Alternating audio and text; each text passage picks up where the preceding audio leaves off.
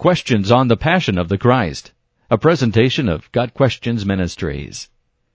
Where was Joseph during the latter part of Jesus' life? The Bible does not say anything about Joseph's death. Joseph is last mentioned early in Jesus' childhood, Luke 2 verse 48. Most scholars assume Joseph died sometime before Jesus began his public ministry. This theory is given further credibility by the fact that Jesus, when he was on the cross, made arrangements for his mother to be cared for by the Apostle John. This would not have been necessary if Joseph were still alive. John 19 verses 26 and 27. What was the baby that Satan was holding while Jesus was being scourged? Here is a quote from Mel Gibson himself about his intended meaning for the baby that Satan was holding. It's evil distorting what is good. What is more tender and beautiful than a mother and child? So the devil takes that and distorts it just a little bit. Instead of a normal mother and child, you have an androgynous figure holding a 40-year-old baby with hair on its back. It is weird, it is shocking, it is almost too much.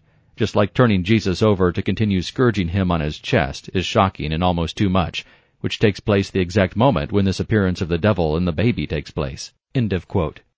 Of course, there is no such event described in the Bible. This scene is purely in the mind of the filmmaker. Who was the woman who wiped Jesus' face on the way to the cross? The Bible does not record the account of a woman wiping Jesus' face with the towels. The tradition is that the woman's name was Veronica. This tradition is very old, but there is no way to know if there is any truth to it. However, since the Bible does not say, we should not give the account any authority. If this event was important, it would have been mentioned in the gospel accounts of the crucifixion. Does the Bible record a raven plucking the eyes out of the unrepentant criminal on the cross? The Bible does not record such an event. It may have indeed occurred, but the Bible does not say. It was common for scavenger birds to attack crucified people, often even before they died. Perhaps this is a symbolic representation of the demons claiming the unrepentant sinner at the time of his death. Was the woman in John chapter 8 that the people wanted to stone really Mary Magdalene? The Bible never specifically identifies the woman in John 8 verses 1 through 11. There is no indication at all that the woman caught in adultery was Mary Magdalene. The first appearance of Mary Magdalene is in Luke 8 verse 2, which mentions her among those who were ministering to Jesus.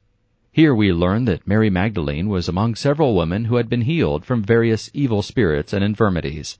However, although Mary Magdalene has mistakenly been described as a woman of bad character and loose morals, there is nothing in Scripture to indicate that she was such a person. There is also no reason to conclude that she was the same person as the sinful woman whom Simon the Pharisee treated with such disdain and contempt. Luke 7 verses 36 through 50.